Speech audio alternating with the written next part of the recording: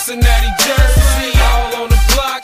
We get it in. I'm in my Cincinnati hat. Good day and welcome to the Cincy Slangin' Bearcat Basketball Podcast. I'm Coomer, joined as always by Hummer. Hummer, what's up, buddy? Coomer, you already know it is a great day to be a Cincinnati Zoo and Botanical Gardens fan. That's right, folks. This is not your run-of-the-mill Cincy Slangin' Bearcat Basketball Podcast, because today we're joined by Sarah Swanson, team leader for the interpretive collection at the Cincinnati Zoo, to talk about Bearcats. Before we get into it, Hummer, thank you to Sarah Swanson for giving up time out of her busy schedule to indulge us about a species that we all know and love. Also, thank you to Michelle Curley, thank you to Aaron O'Brien, and thank you to Angela Hackey, all employees of the zoo who worked magic to help get this interview set up, and we really appreciate all of you. Hummer, this conversation is fascinating. We learn about Lucy, her retirement, Lucille, getting ready to become a mascot ambassador for the University of Cincinnati. We also learn about Bearcats as a species. How do they act in the wild? What do they eat? How humans are actually destroying their environment. But then we get into what we can do to help protect that environment so that we can enjoy Bearcats for years and years to come. One of the things we learned through this experience is that the bearcat is a threatened species. The Cincinnati Zoo provided us ways that we as bearcat fans can help this species thrive and survive in the wild. One of that is through your support of the rhino protection units in Sumatra's national parks. They help to safeguard all the wildlife species that call those forests home, including our beloved bearcats. And let's face it, Hummer, anybody who watched the Cincinnati Bearcat football team play last year knows Bearcats need protection now more than ever. Wow. Yeah, not my best effort. We will post a link to that organization in our show notes. Check it out. Support how you can. Let's find a way to protect this habitat. In addition to that, consider joining the Cincinnati Zoo as a member. In my opinion, it's one of the premier family-oriented places in the city of Cincinnati. Wonderful way to spend a weekend. Tons of great exhibits. You'll actually hear about some of them during our interview today. There's some new attractions. There's things you'll see at the zoo based on how they set up these exhibits that you simply won't find anywhere else. Can't recommend the Cincinnati Zoo highly enough. But Hummer, I think it's that time. Now, without further ado, Sarah Swanson. We are now joined by Sarah Swanson, the team leader for the interpretive collection at the Cincinnati Zoo. Sarah, thank you for joining the Cincy Slangin' Bearcat Basketball Podcast. Thank you for having me.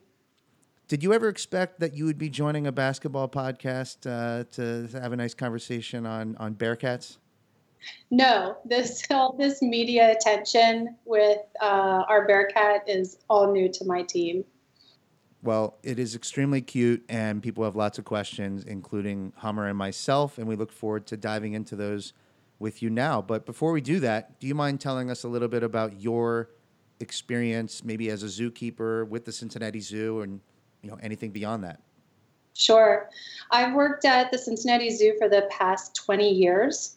I started off in education programming and have kind of made my way around the zoo. I had done the ambassador collection early on, and then I worked with large hoof stock, moved over to the animal commissary, and then back to ambassador animals. And we've kind of built up our department over the last several years. We have about 175 to 200 animals at any one time within our ambassador group.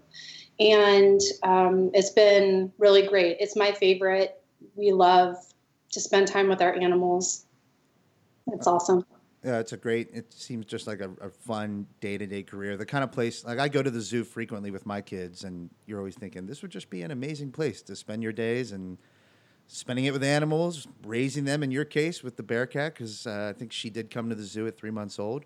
Do you kind of I see the Cincinnati Zoo recognized regularly as one of the best in the country. Mm-hmm. Why does it get that kind of recognition?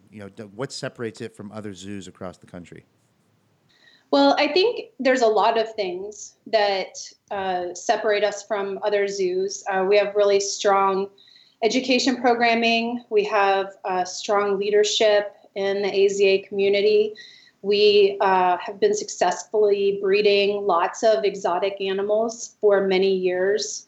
And most recently, in the last few years, we've become leaders of the sustainability movement and have worked really hard towards making our zoo as sustainable as possible and working towards the future with our neighborhood. Yeah, one of my favorite things with the Cincinnati. So I live in Philadelphia. I do not live in Cincinnati. I'm from Cincinnati originally, so lots of experience with the zoo. So my interaction is from afar through Instagram, through Twitter, through news stories. I've got the chance to, unfortunately, watch Fiona from afar because she looks absolutely adorable. And then you guys have a new rhino, so we always get to see everything from afar, and it's fantastic. And one of the other questions that we had, when it comes to Cincinnati, Lucy, her predecessor, started in 2008. What is the connection? Where was the partnership between the University of Cincinnati and the zoo? Like, how far back does that go? How deep are the connections? I'm not sure of the exact number of years that it goes back, but I know it's been beyond Lucy, our most recent mascot ambassador, Bearcat. She was the mascot for 12 years. And before that, there was another one, which was, I think, before my big involvement in this kind of thing. So it's been quite a few years. The zoo's always been very connected with the University of Cincinnati. We are neighbors, and we're all part of the Uptown Consortium and all kinds of other groups. And I know that we're always looking for ways to support each other. They are able to have a real live mascot, a bearcat that seems to be this fictional animal that's actually real. And we're able to help convey all that knowledge that we have about these wonderful creatures and the world they're living in and how people can help them.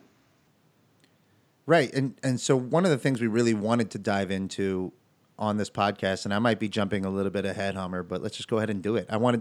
We'll jump into learning about the bearcat itself as a species. So I wanted to quickly touch on you did mention it, a fictional mascot.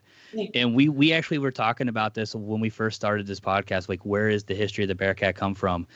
And it's kind of a coincidence that it became the Bearcat. It's actually a Teddy, the guy, it was a running back. I think it was in 1909. His name was Teddy Bear, Baehr. And okay. It was like a nod or a punch to a wildcat for UK. So they called them the Bearcats.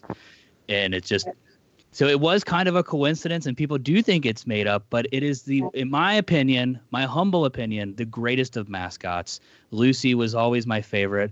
I'm excited to finally meet Lucille at some point. But yes, Coomer, let's get into it. I did see the bearcat itself also has another name, and I'm going to try and say it. You can correct me. The binturong? That's correct. Okay, so the binturong, is the binturong known as a bearcat outside of the United States, or is this particular to the USA in terms of what we call it? Well, as you said, a bearcat is a made-up word, and often a bearcat in other countries might refer to like a red panda or some other type of animal. And a binturong can be known as a bearcat around the world, but more than likely in its native Southeast Asia, it is referred to as a binturong, not a bearcat.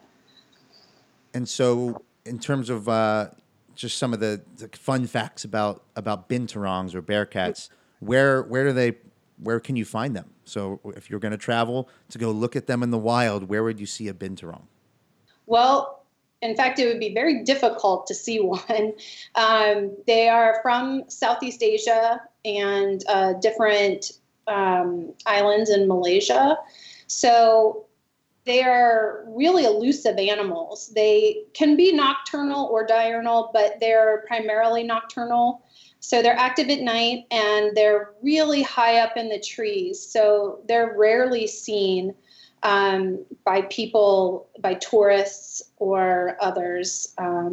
So they're pretty elusive creatures.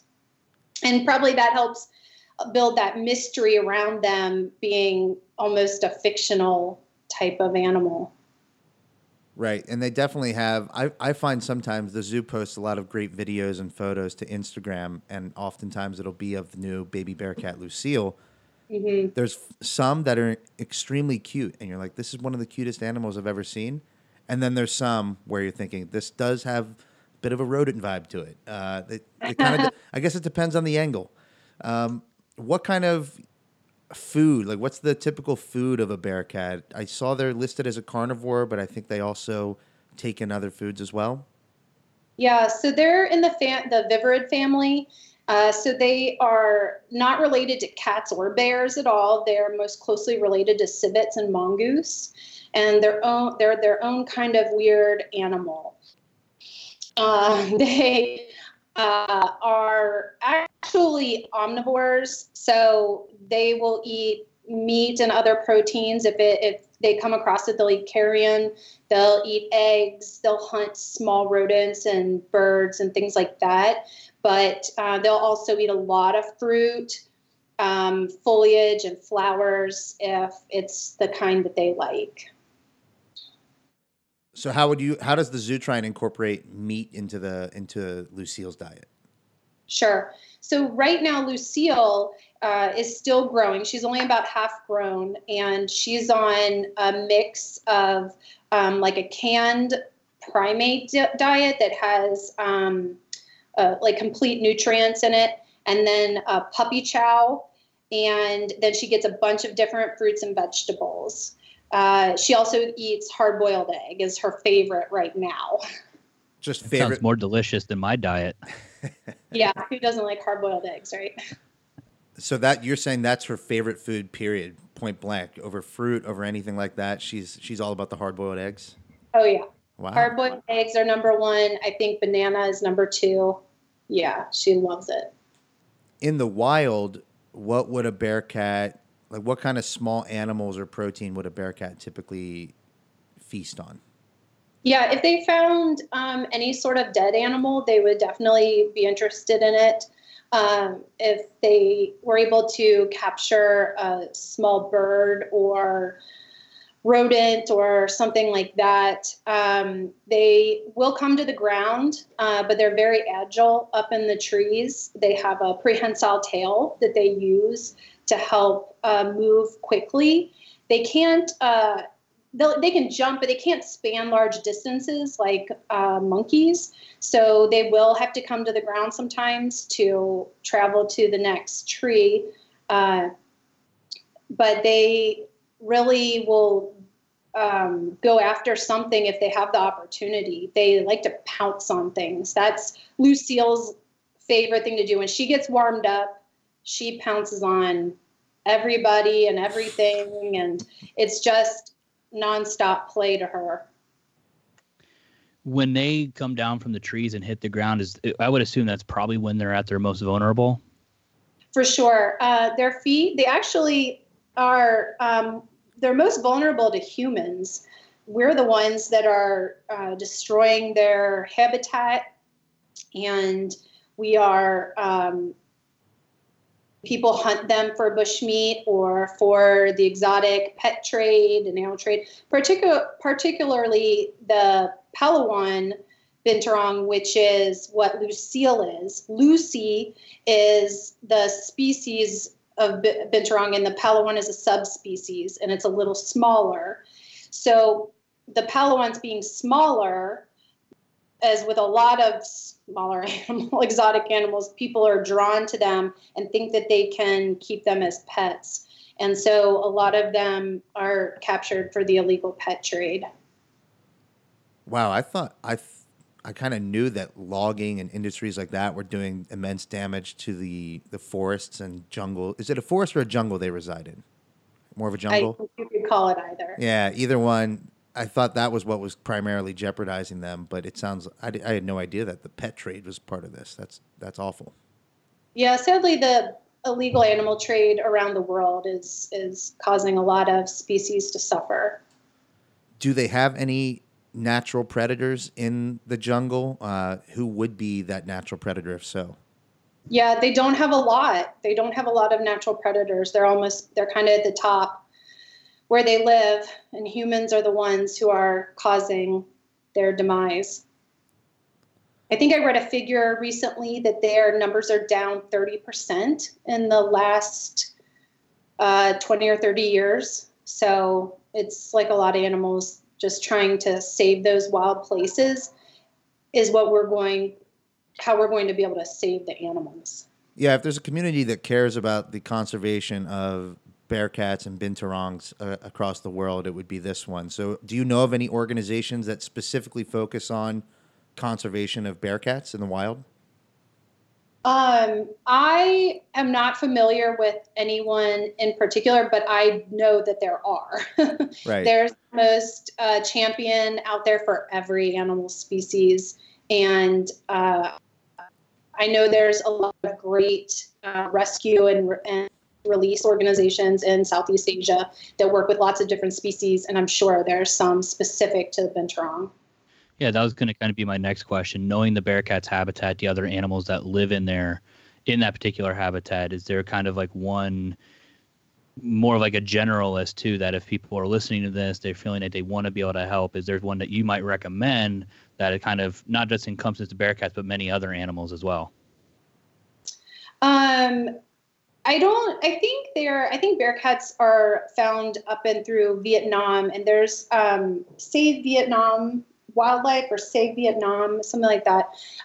They've been doing a lot of work, and I've seen them on social media a lot lately, especially with pangolins. Pangolins are like the number one animal that's trafficked in the world. Well, we'll make sure, we're going to get with you guys after this as well with Angela in the background, and we'll pull up a couple links that we can maybe put in the show notes, and Awesome. And just so we can share with folks how they could potentially help and save and protect these animals in the wild. Yeah, sorry, I don't have anything more specific. No, that's completely fine. That's okay. Within the U.S., how many zoos have bearcats? Not many. They're pretty popular in the private sector, and people will breed them for various reasons. And in the U.S., the most common ones are the general species that Lucy is, and the Palawans are just kind of coming into zoos. Lucille was bred in human care at the Nashville Zoo, and then came to us. So Lucy and Lucille then are not blood related. Correct. Okay. No.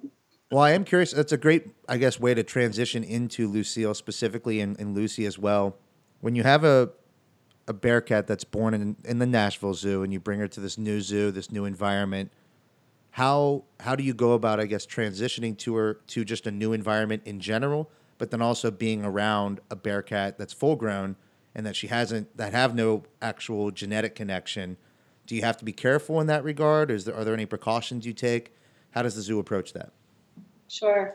So Lucille, just to take a step back, when she was born at the Nashville Zoo, her mom could not care for her. So that is why she was pulled and hand-reared. Otherwise, they would have let her stay with her mom. And so then once an animal like that is pulled and hand-reared, sometimes it's difficult to reintroduce, sometimes it's not.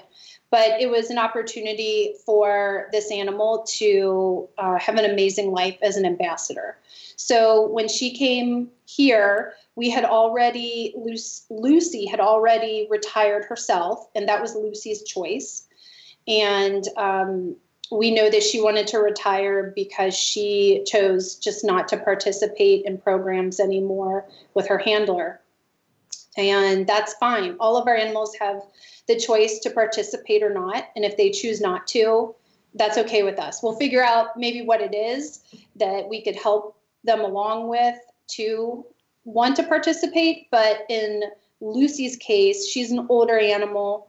They live into their mid to late teens, and that's right where she's at. And we thought this is a perfect time to let her go ahead and retire and live the good life, even better life that she's already living, and start fresh with a new ambassador.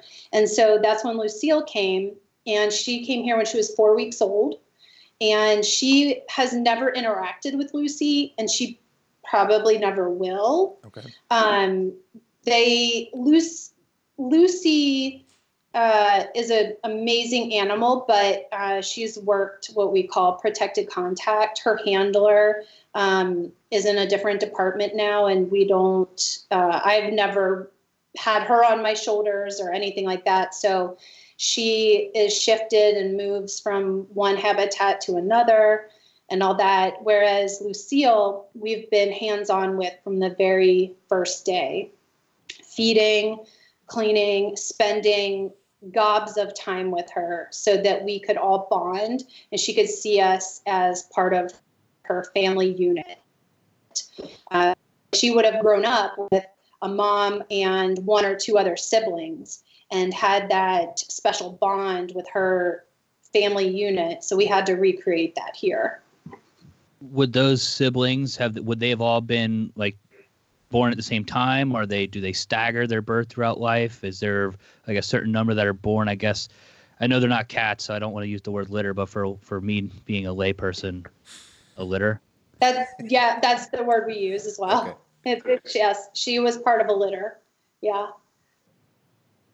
Did Lucille have siblings? She did. I think she had one other sibling. Okay. Did that sibling remain in Nashville, or are they going to another zoo to participate in any kind of ambassador program? I'm not certain. I believe it probably did go to another zoo, but I'm not positive. So you're getting to do a lot of handling. You know, you're working with Lucille, it sounds like, on a daily basis. Are Bearcats naturally cuddly? Are they friendly? I know, as she gets bigger, I'm sure the claws are pretty substantial at this point. So how do you navigate around those things prying into your neck? Yeah. So when she first arrived, she was so small. She only weighed about 500 grams. And which was perfect. I mean, she was right size and everything. And since she weighs over 5,000 grams now. So she weighs around 12 pounds, and she'll get to be we're hoping between 20 and 30 pounds. But when they're small, yeah, of course, she was relying on us. She wanted to be with us. She would sleep on us and things like that. But she has been her own personality from the very beginning, and it's been amazing to see her grow into it. From the very beginning, she would choose to come and sit with us or sit in our laps or whatever it was while we were in our bonding phase. But every time we attempted to ask her to come to us or pet her back or offer any affection, she said no, thank you. And so she's, from the very beginning, been very sassy and independent and confident. She amazes us every day. Confidence, independence, having relationships on their own terms. This sounds a lot like Jaron Cumberland, Hummer. I'm just going to throw that out there. Lucille might be Jaron Cumberland's spirit animal. He's a player for the Bearcats. Sarah, sorry for cracking an inside basketball joke there. I'm gonna work on knowing really soon. Well, that's actually a good question. Now, Lucille has not been on campus yet. Has the team been to the zoo to meet Lucille yet? Well, when Lucille made her debut at the zoo, there were some UC representatives. I'm not sure if it team members. I think there were cheerleaders and things like that here, or people like that. And Lucille has actually visited campus several times now in an unofficial capacity as we get her ready to do a larger appearance at the games. This is really important to us as ambassador animal professionals and zookeepers, that we prepare our animals for success. And we never want them to experience stress due to anything we've forced or anything like that, or learned helplessness, any sort of bad vibe. We want them to really enjoy, want to come out, want to go to UC and see all the fans. Mm-hmm. And so we've been doing all of these introductions at UC really incrementally and really planned and specific. So we would just go over, let her smell the arena, kind of get the lay of the land. And then I think we went over and she came out of her travel carrier and she saw some of the, some folks were just shooting around on the court. So she got to hear that. And then we went to a women's practice. And so she got to experience a lot of their movement, the shouting, the buzzer going off, the basketball hitting the rim and all that. And this week we went on Monday and they ran all the scoreboards and played the music and the sound system at full blast. And she did amazing. Didn't even bother looking around. She was great. And then yesterday we took her to a marching band practice so she could get that sound and that fullness. And I don't think we're ever going to be able to fully prepare her for like a crosstown shootout kind of a game. Right. But we don't want anything in particular to be just an enormous surprise to her if we can possibly help it. So this kind of answers the question, though, about I was curious how you transition an animal to becoming a mascot ambassador. And so it really is just incrementally making steps, increasing sound, increasing number of people over and over and over again, and making sure, I guess, that the animal isn't showing apprehension about the whole thing. So if Lucille decided that, hey, I hate this, what happens at that point from the zoo's perspective? Well, we would leave. Yeah. We would head home and rethink what had happened that we could do better next time. So we are the ones in charge of the environment around her. Mm-hmm. And when she is nervous, she retreats to us or she retreats to her travel carrier. And we've been pairing positive food rewards with each step of the way. So she gets her hard-boiled egg and her banana, and she had peanut butter yesterday. And she gets all these really positive food rewards, which is a primary reinforcer for training. And hopefully she'll begin to associate all these loud, obnoxious noises with something positive. So it doesn't feel so obnoxious to her that it just seems like, oh, this is what I do. Right. I don't think they have marching bands in the forest of Vietnam, but she'll get used to it. No, yeah.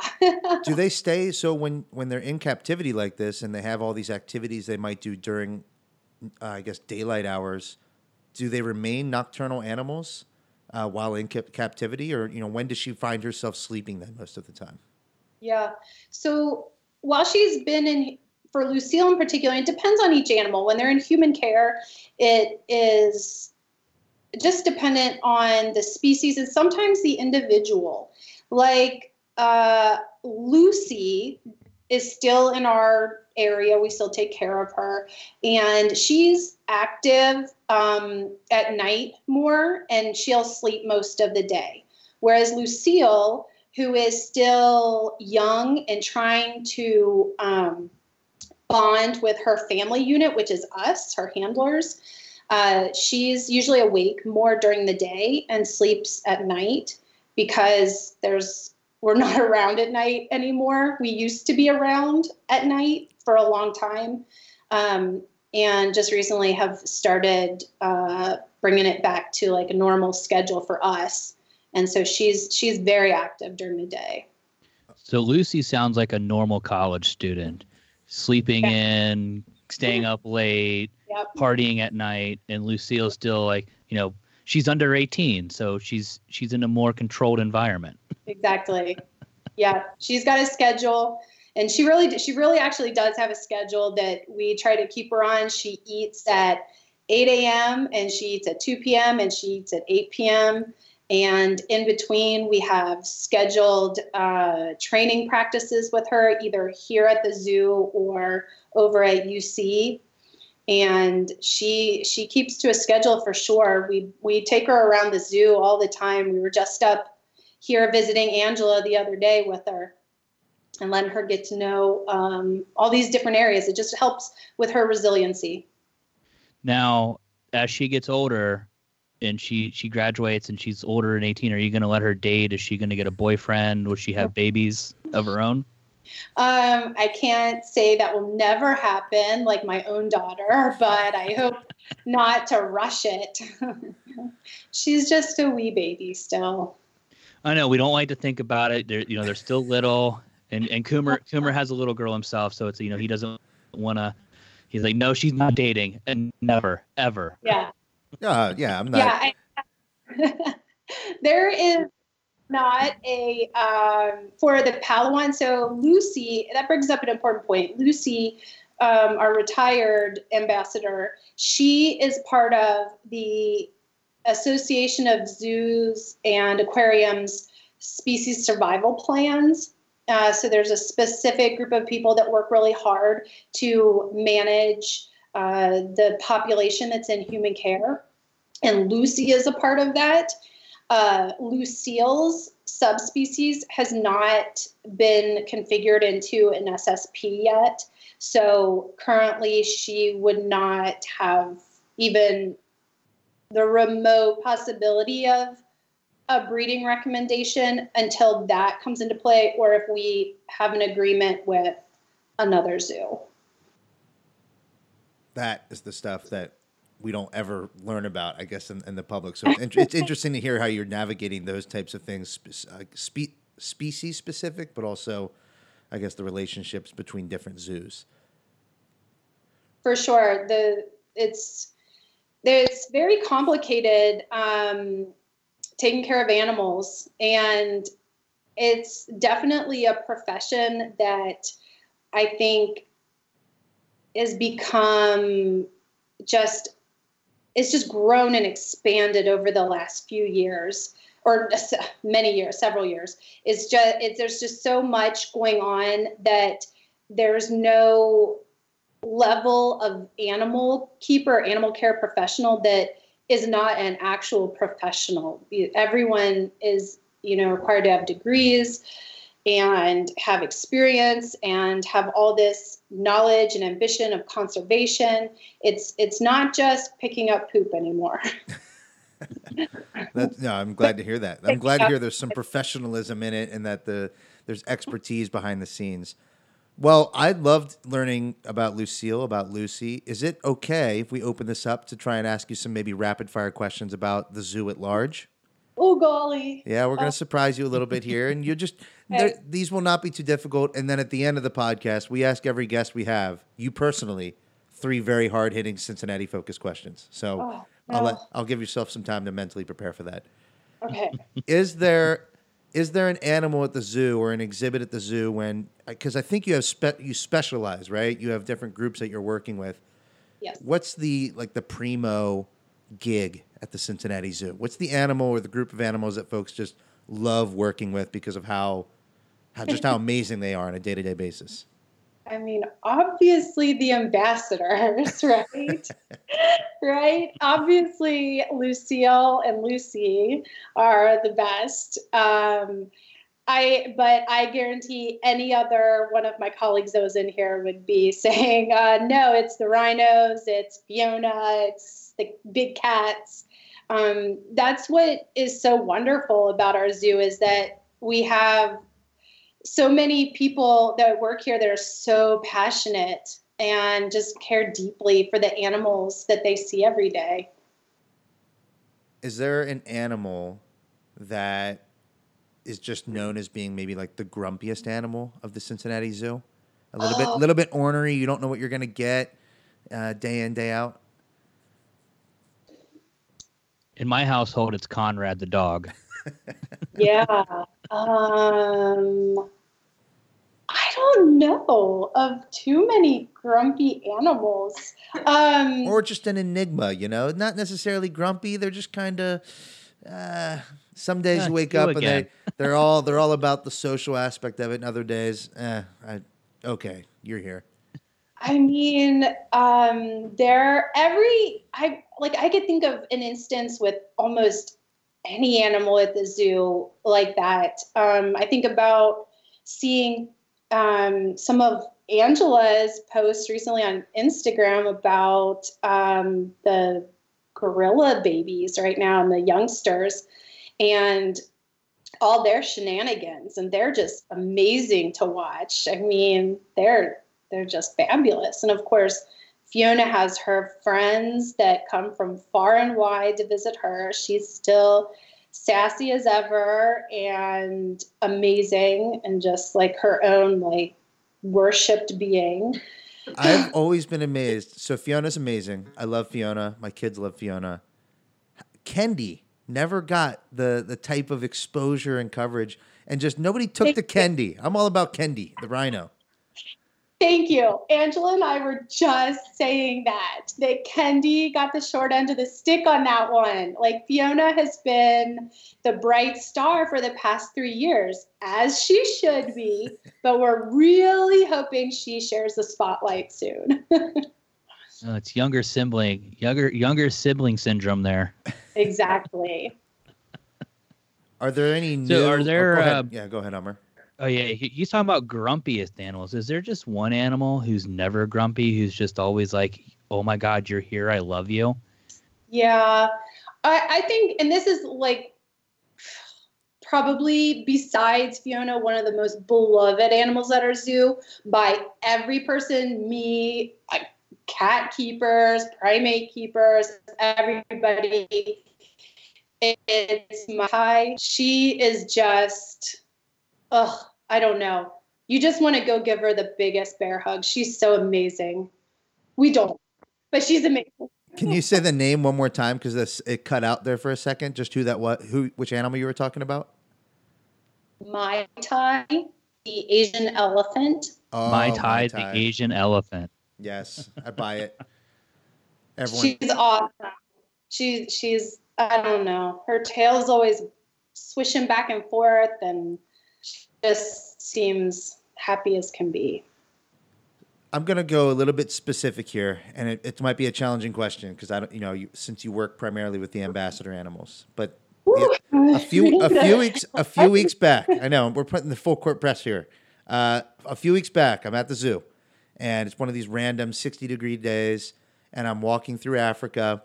So I visit the lions first, and they ended up moving into the center of their exhibit. And for anyone who's been at the zoo, it's essentially like a group of rocks, and it's a little bit elevated compared to the rest of where they live.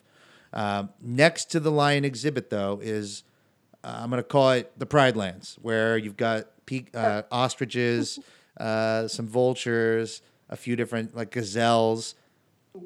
I don't know the technical name. I'm going to say gazelle. They're the spiral horns on their head. Gazelles? They're the kudu. The kudu. Two of the kudu appeared to spot the lions resting on their rocks. And the lions, while their faces were looking at them, there was a actual standoff where neither party moved. The kudu stood there as if they were trying to intimidate the lion for a good 20 minutes. What's going on there? They can see each other, right? There's actually like interactions happening. Yes, 100%. And that is one thing about the Cincinnati Zoo that is amazing, that you were able to experience an exhibit that was designed exactly for that. We would love all of our guests to see natural behaviors from all of our animals. That's our number one thing for their welfare, for guests to understand them better. And obviously we can't have all the carnivores and herbivores living together. We'd very quickly just have carnivores. So being able to design a habitat like that allows them to experience even a little bit of stress. That's okay, a little bit of stress here and there, and have that natural reaction to each other is one of the best things about our zoo, that we're able to accomplish that. That's a great. I'm excited that you got to see that. That's awesome. Yeah, it was fun. It was fantastic. The kudus were actually making noises, like yelping at the lions. I was blown away.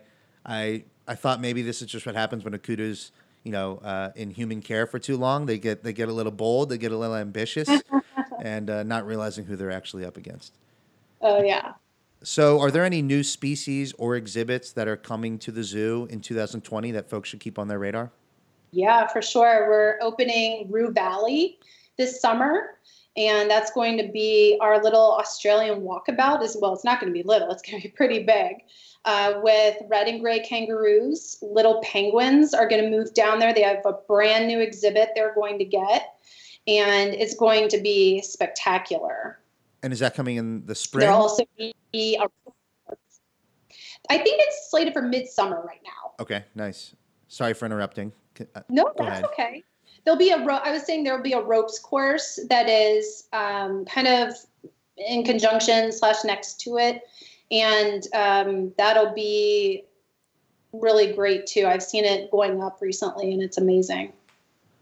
Well, to get a little bit personal on the podcast, my wife is from Australia, so I look forward to getting her to the Cincinnati Zoo this summer. To maybe you'll have to little taste of Oz. Know what her feedback is. Well, Hummer, should we get to the personal questions about Cincinnati here, or do you have any last zoo hard-hitting questions for Sarah? I'm going to make her choose, Sarah. I have to make you choose. If you had to choose one, only one, your favorite animal. Shaking her head no. Everyone has a favorite animal, though, right? It's not to knock any other animals. It's not saying that this. Yeah, there's so many. I love bad. animals too. There's amazing animals in the world, but there's one that everybody usually gravitates to for their personal. So there's one that I like. If he just sniffles a tiny bit or anything, I call the vets immediately. It is our lop-eared rabbit, Harvey. He's amazing. He touches children's lives every day, and you cannot walk away from him feeling unhappy. He is the greatest. And is he in the children's zoo? Is he in that area? He's part of the ambassador animals, so he actually goes out to schools and he does classes at the zoo and things like that. So you can't see him necessarily every single day, but he's precious. He said it's Harvey the lobbed ear. Is that what you said? The lobbed-eared rabbit? Lop-eared rabbit. So we dedicate a podcast to former Bearcats at the end of it. So I think this time we're going to do things a little different, and we're going to dedicate this podcast to Harvey. Yes. I think we should. He's going to be so excited. I think it's appropriate. Thank you. Oh. Hey, you answered the tough-hitting question. We got to reward it. So, Sarah, at this point, with every guest we have, we like to ask them 3 particular questions about just Cincinnati-focused questions. And I'm going to go ahead and start with the first one. Skyline or Gold Star? Skyline, obviously. It's undefeated. It really undefeated. Is. It's undefeated? Good. Thank goodness. You've joined Dermar Johnson, Leonard Stokes, and now yourself is the... and maybe even another one too. I think we actually Justin Williams. We let him skirt that question a little bit. Oh, you know what, Justin Williams? Yeah, he went Skyline, but he also went Skyline, but then he went Pleasant Ridge Chili. But you made the right choice. It's Skyline all day, and it's in particular it's the Clifton Skyline. That Skyline just tastes better than every other Skyline in the city, and I maintain it's true. Yeah, when you're in the heart of it all. That's right. So the second question, so the Cincinnati Zoo being located in Clifton, if you and your coworkers were going out for a happy hour after work to drink a Coca-Cola, Sure. where would you go? We usually will either go up to the Cactus Pear. Ooh, Or, love that place. I think Taste of Belgium. We've Nice. hit up for, of course. I mean, if we were gonna, just get a soda, maybe Skyline or a pop, whatever we get here in Cincinnati. Right. We were keeping that question kid friendly. Yeah, for sure. Yeah, I think Cactus Pear is our go-to for sure. We're big margarita fans. So when I lived in Clifton, I lived on the other side of it on Bishop. Yeah. And then I think my wife lived like 2 houses down from it. She's in the doorway shaking her head. So the final Cincinnati focused question here would be Hardest question we have. your favorite flavor of Grater's ice cream. I know I'm supposed to say raspberry chip, but it is actually the lemon sorbet. Nice. That is a nice call. I only recently tried that, and it is amazing. Easily the best sorbet they have. It's so light, you feel like you just should eat the whole pint, right? And maybe two pints. Or maybe two, exactly. Coomer self-admitted, when he goes to the grocery store and gets a pint, it's not expected to last 2 days, 3 days, 4 days. It's expected to last about an hour. Yeah. From the time that he buys it to the time it takes him to cook dinner to the time he opens it. That's an hour. Well, Yeah, you grow up as a kid, and there's just when you do certain things and you just think they're normal, right? And one thing I thought was normal going into like age 30 was that you would eat an entire pint of ice cream. And the first time I did that in front of my now wife, she looked at me and was absolutely disgusted with what I had just done. And that's when I learned that not everybody eats an entire pint of ice cream in one sitting every single time they eat ice cream. Some of us do, right? Well, Sarah, we really appreciate you joining the podcast today to talk about Lucille, Lucy, Bearcats in general, and also the Cincinnati Zoo. I want to make a personal plug. My family has Cincinnati Zoo memberships. It is easily the best investment you can make if you live in the city of Cincinnati. Just an incredible time, an amazing way to spend a Saturday, Sunday, or any day of the week. So thank you very much for joining us and sharing your wealth of knowledge about Bearcats. And for all, we do have some listeners that are in the tri-state area. We have them in Michigan. We have them in Pennsylvania. We even have some in New York. If you're planning on a summer trip and you're going to Cincinnati, you're just coming home, you're doing whatever, you're involving something, stop by the Cincinnati Zoo. It's going to be one of the best stops you'll make on your vacation. Absolutely. All right, Sarah. Thank you very much. Appreciate it. Thanks for having me.